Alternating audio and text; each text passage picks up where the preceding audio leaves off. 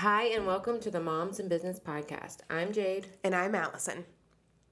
We are two moms navigating the working world, and we wanted to create a community where moms in business can share and learn from one another and validate that you are doing a great job. So grab a drink and enjoy. Hi, and welcome back to another episode of the Moms in Business Podcast, where we are your host, Jade Redden and Allison Kaufman, if I could make it weirder.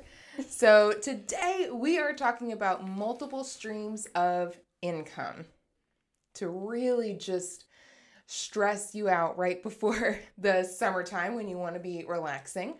Multiple streams of income is actually going to set you up to be able to do that for the rest of your life. So we thought we would talk about how to start.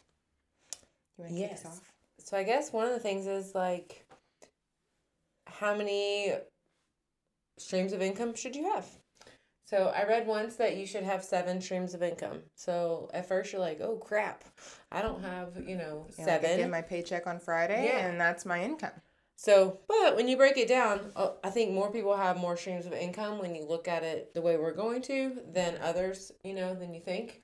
But the goal with it is, we want to hope not to be paycheck to paycheck. And I know a lot of people are, but those people live in, if you are paycheck to paycheck, the amount of stress that you live day to day, we want the goal to be to alleviate that, Yes. Consistent residual income will significantly lower your stress level. I read that a couple days ago, and I mean, it's not rocket science, but yes, how many fights you don't have with your husband if you're not paycheck to paycheck, or how many, that you're not sweating of where's the next this coming. But it's easier said than done, right? Absolutely, because we've all been there where we've been paycheck to paycheck, and you are literally just counting the dollars and the pennies to be sure that you can get to your next paycheck, and then something comes up in the middle, and you're like, crap, now I've got to deal with this. So it's just going to set me back further. But setting up where you have multiple streams coming in and one doesn't stop just because you had a sick day at work helps alleviate that. When's my next dollar coming in? 100%. So obviously, number one stream is your daily job, right? Mm-hmm. That paycheck that you are getting. And within people's number one daily job could also create other streams of income. Yes. We are blessed where we work at EXP. We have our commission that we make when we sell a home. Mm-hmm. And then we can do residual income if we bring in agents to our company, then we will make a little bit off of what they sell. Mm-hmm. So there comes the second one. We can take a percentage of our commission and we can buy company stock, which is then going to grow money. So now I'm at 3 and I haven't done anything else besides work my job, stay in my lane of real estate. Yeah. And then for us, our fourth one is, we both gravitate toward rental property. Mm-hmm. Because, that's our passion. Yeah.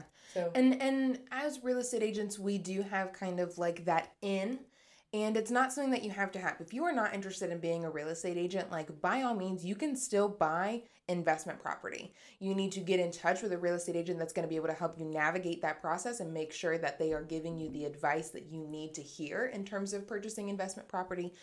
But in real estate, that is probably the number one thing that every real estate agent is going to gravitate towards is buying investment property, because we are in a position where it's slightly easier for us just because we're the only ones in the transaction and it's what we do every single day. Yeah, I think we're just, again, finding your own passion, and that's what drives us. Mm-hmm. We have the knowledge of it. Doesn't mean we automatically have the funds to go do it. Absolutely not. Let me tell you my story.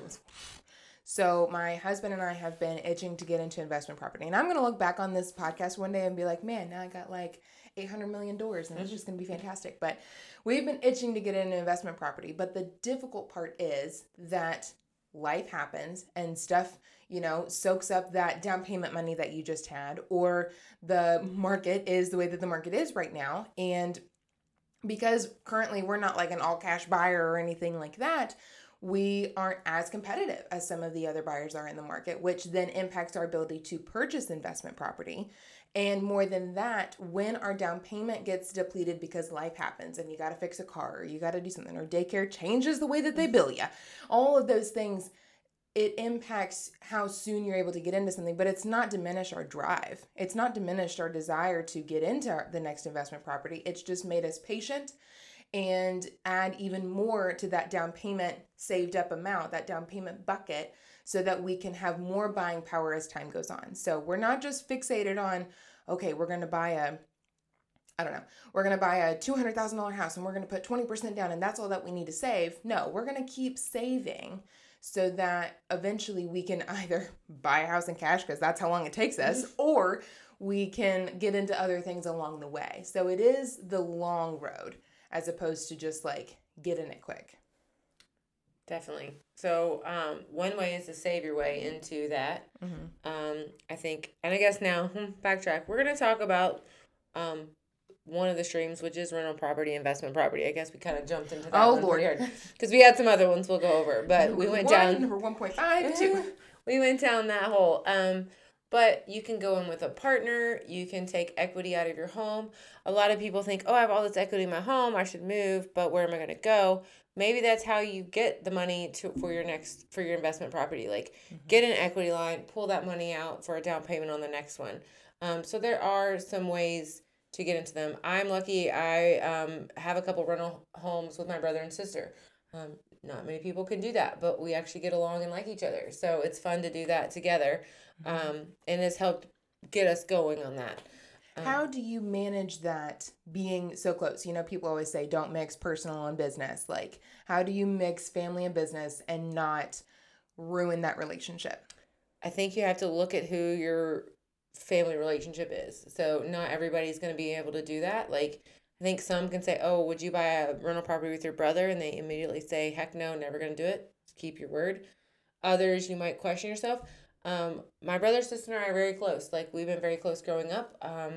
We grew up with a single mom, for the most part. Our dad isn't, we have a good relationship with our dad, but I mean, I don't know. We just have a bond. And like, I'm a twin sister, so that helps. Now, don't get me wrong. My sister and I had a rough day the other day, and like, it was bad. But we're sisters, so the next day, she's like, are you still mad at me? So we can get past it, but it's not not saying it's all, It's never rainbows. going to be 100% easy with your partner, just like it's never 100% easy with your spouse. So it is something that you have to know that you're both working towards the same goal, because then, provided that your processes are even somewhat similar, you'll be able to achieve that if you both have the same drive.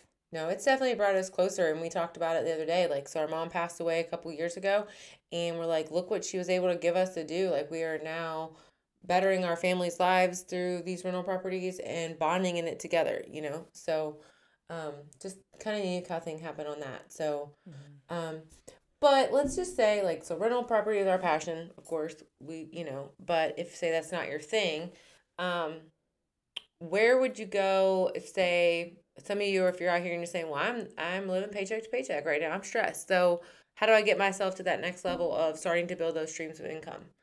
What should they do? They should comment on this podcast and let us know so that we can give them non-financial advice, because we're not financial advisors.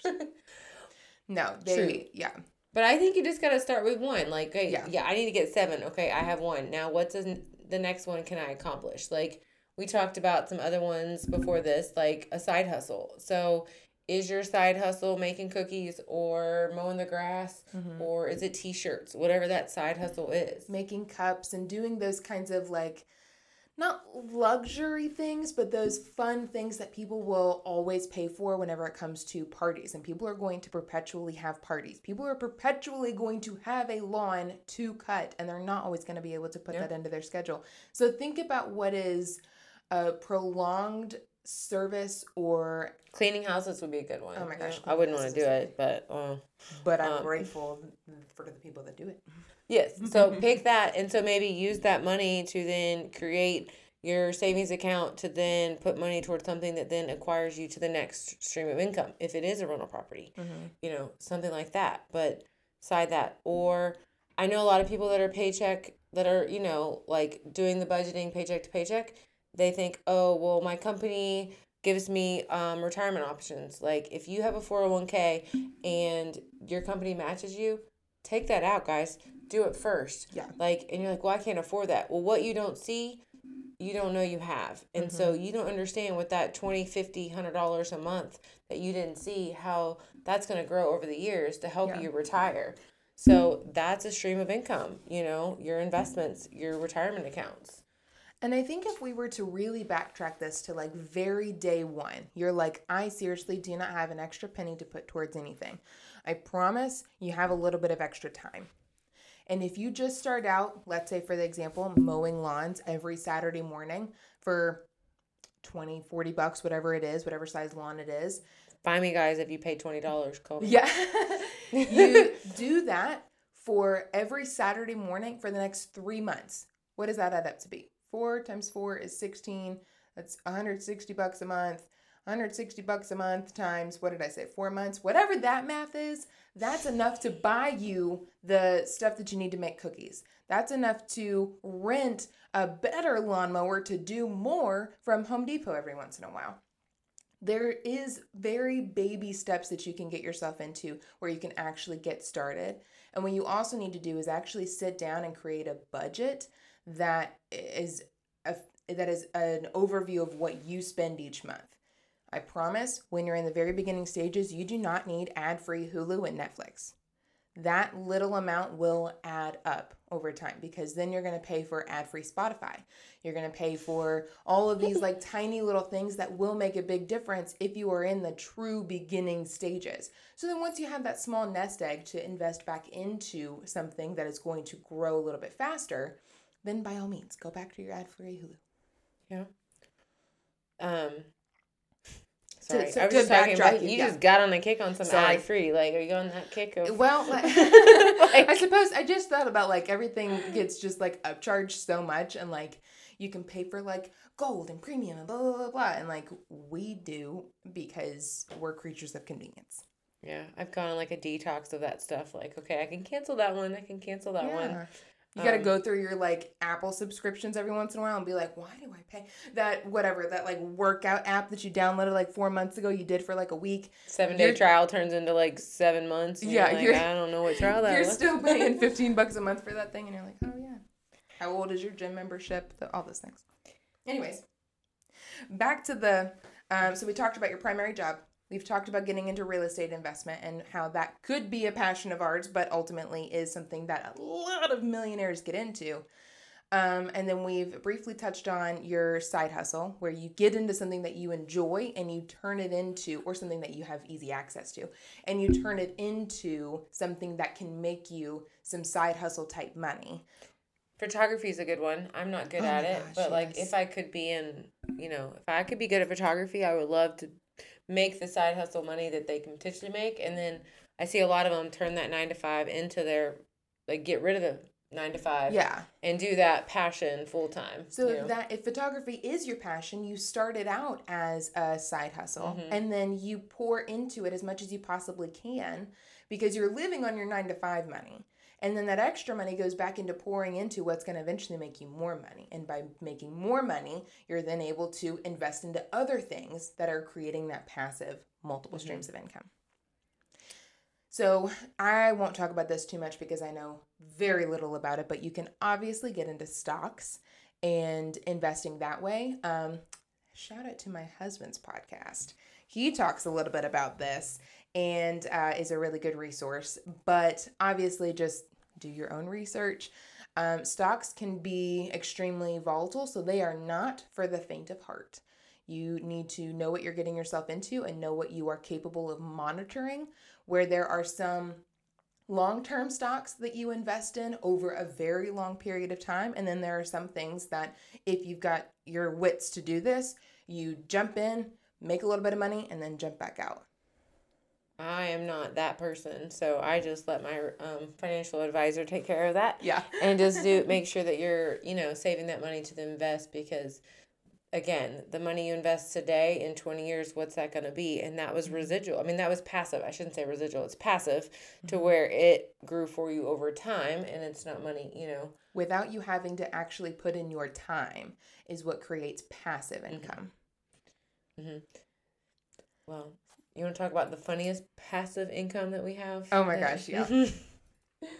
I'm obsessed with this one. Yeah. So I wish I was part of it. I wish I could say it was a passion. It's actually my dad's passion. So my dad is a cattle auctioneer, and he has a farm close by, like an hour away from us. So my husband and I just bought a cow and a calf just like last week. So now we've started a passive income through cattle. I joke, I wish it was with horses because they're much prettier. I mean, you can actually ride them. But no, so it's one way. It's a hobby. Are you allowed to share what you named them? Can you do that? Oh, yes. So, The kids named them. we have a cow and then a bull calf. So my daughter's named the cow Rainbow Unicorn, and the calf is Brutus for Ohio State. So, yes. But they had to have a lesson in education the first time because we will be selling Brutus. And so my dad didn't want him to get too attached because, this is to make money, not just a dog. We don't it's just have this cows. is not a pet. So I told Reese, well, like when you get older, you're going to move out. You're going to live on your own. Explaining this to a 4-year-old, like, okay, we got to get your 7 streams of income built up. So here's your cow. So this is their kind of one stream of income for college or whatever we're going to use it for. But it's a hobby turned into making money. Now, should you go buy a cow? No, not everyone has a parent that owns a farm. Right. And he's subsidizing I'm not renting space for my cow. Exactly. But that's his contribution for their college education coming back at him, So, yeah. But yes, we bought a cow and a calf. So keep you updated on that. So. There's lots of different ways that you could make money. I think that does kind of lead us right into our next point, though, which is investing into others' businesses. So let's say that you've been doing this for a little while, you've got a nice little nest egg, but you don't have any more time to spend. Every ounce of what you spend is going to go into passive income that you do not need to spend time on. That is where you need to see what your friends, family, other business partners are getting themselves into and see if they need a financial partner in that business. That could include buying investment property together. That could include going in on a cow together. All of those things that essentially your help in there is just financial. So it doesn't take up any more of your brain space per se, but it's going to get a good return. So then you have that, and it could just be a small return. But again, those little pebbles add up and they make into big mounds later. So I guess we could have talked about retirement accounts with stock, but we did. I mean, we did. Okay. Yeah. So you need to match your 401k if your company is giving you one. Always put in. If you're self-employed, make sure that you're doing putting in the most that you can for the tax benefit. Again, it's not a tax person, so go find. Is that a problem? That should be okay. Okay. I think. Well, you might hear from us now. You might not. Okay. Oh yeah, we're still good. Okay. We're still on. Just making sure because we don't want to go back and not be here. But yeah, so whatever those 7 streams, do you need 7? I don't know, but you need more than one. There is more. There is one more that people are getting into a lot lately. So this is going to speak to probably the younger, like more modern crowd where you are interested in affiliate marketing, and that would be like your social media influencer or your YouTube. I don't even know what they're called on YouTube. Your YouTube influencer, where you are being sponsored by brands, and based on the post or the video or the promotion that you make a percentage of the commission off of that. And then you also make a certain amount of dollars for like a fee that you charge to create that post and make that content. But then there's also doing things like selling products with affiliate marketing. Aside from just like working with specific brands, you can have Amazon accounts and stuff like that, where if you share your link, which I know that you guys have done this, if you share your link, everybody's talking about now how that person can make a small commission off of that.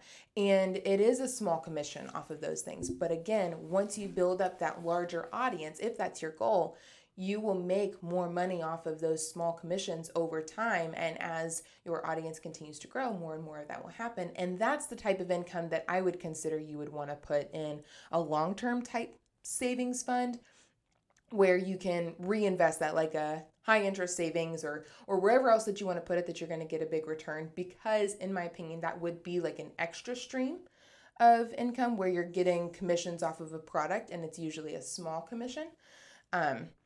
Where you turn that money directly back into another investment opportunity. And And there's some people making a lot of money on that. I Yeah. want to be those kids. Actually, I don't. But, like, I always joke that our family would be funny.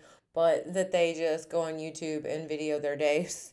Because my kids love watching those kids. And those kids, there's some kids making heck of money now. Like, and how wild is it? And they're having T-shirts and they're getting, like, promotional items. And I'm like, what are we watching? We're watching just them play. But right. I thought it was kind of crazy that, like, kids watched other kids play now instead of, like, what we used to do, like, where we actually play themselves. And it is still a little bit wild to me. But then I think about it and I'm like, I watch so much YouTube. I watch day in the life of whoever it is that I'm interested in because, like, I would want to be like that person, or it's playing in the background while I'm cleaning, or whatever the case is, whatever could be, like, just interesting to me in that moment. And even podcasts turn into just, like, talking about their day. Yeah. And you're just so interested in people that are outside of your immediate vicinity. Very true.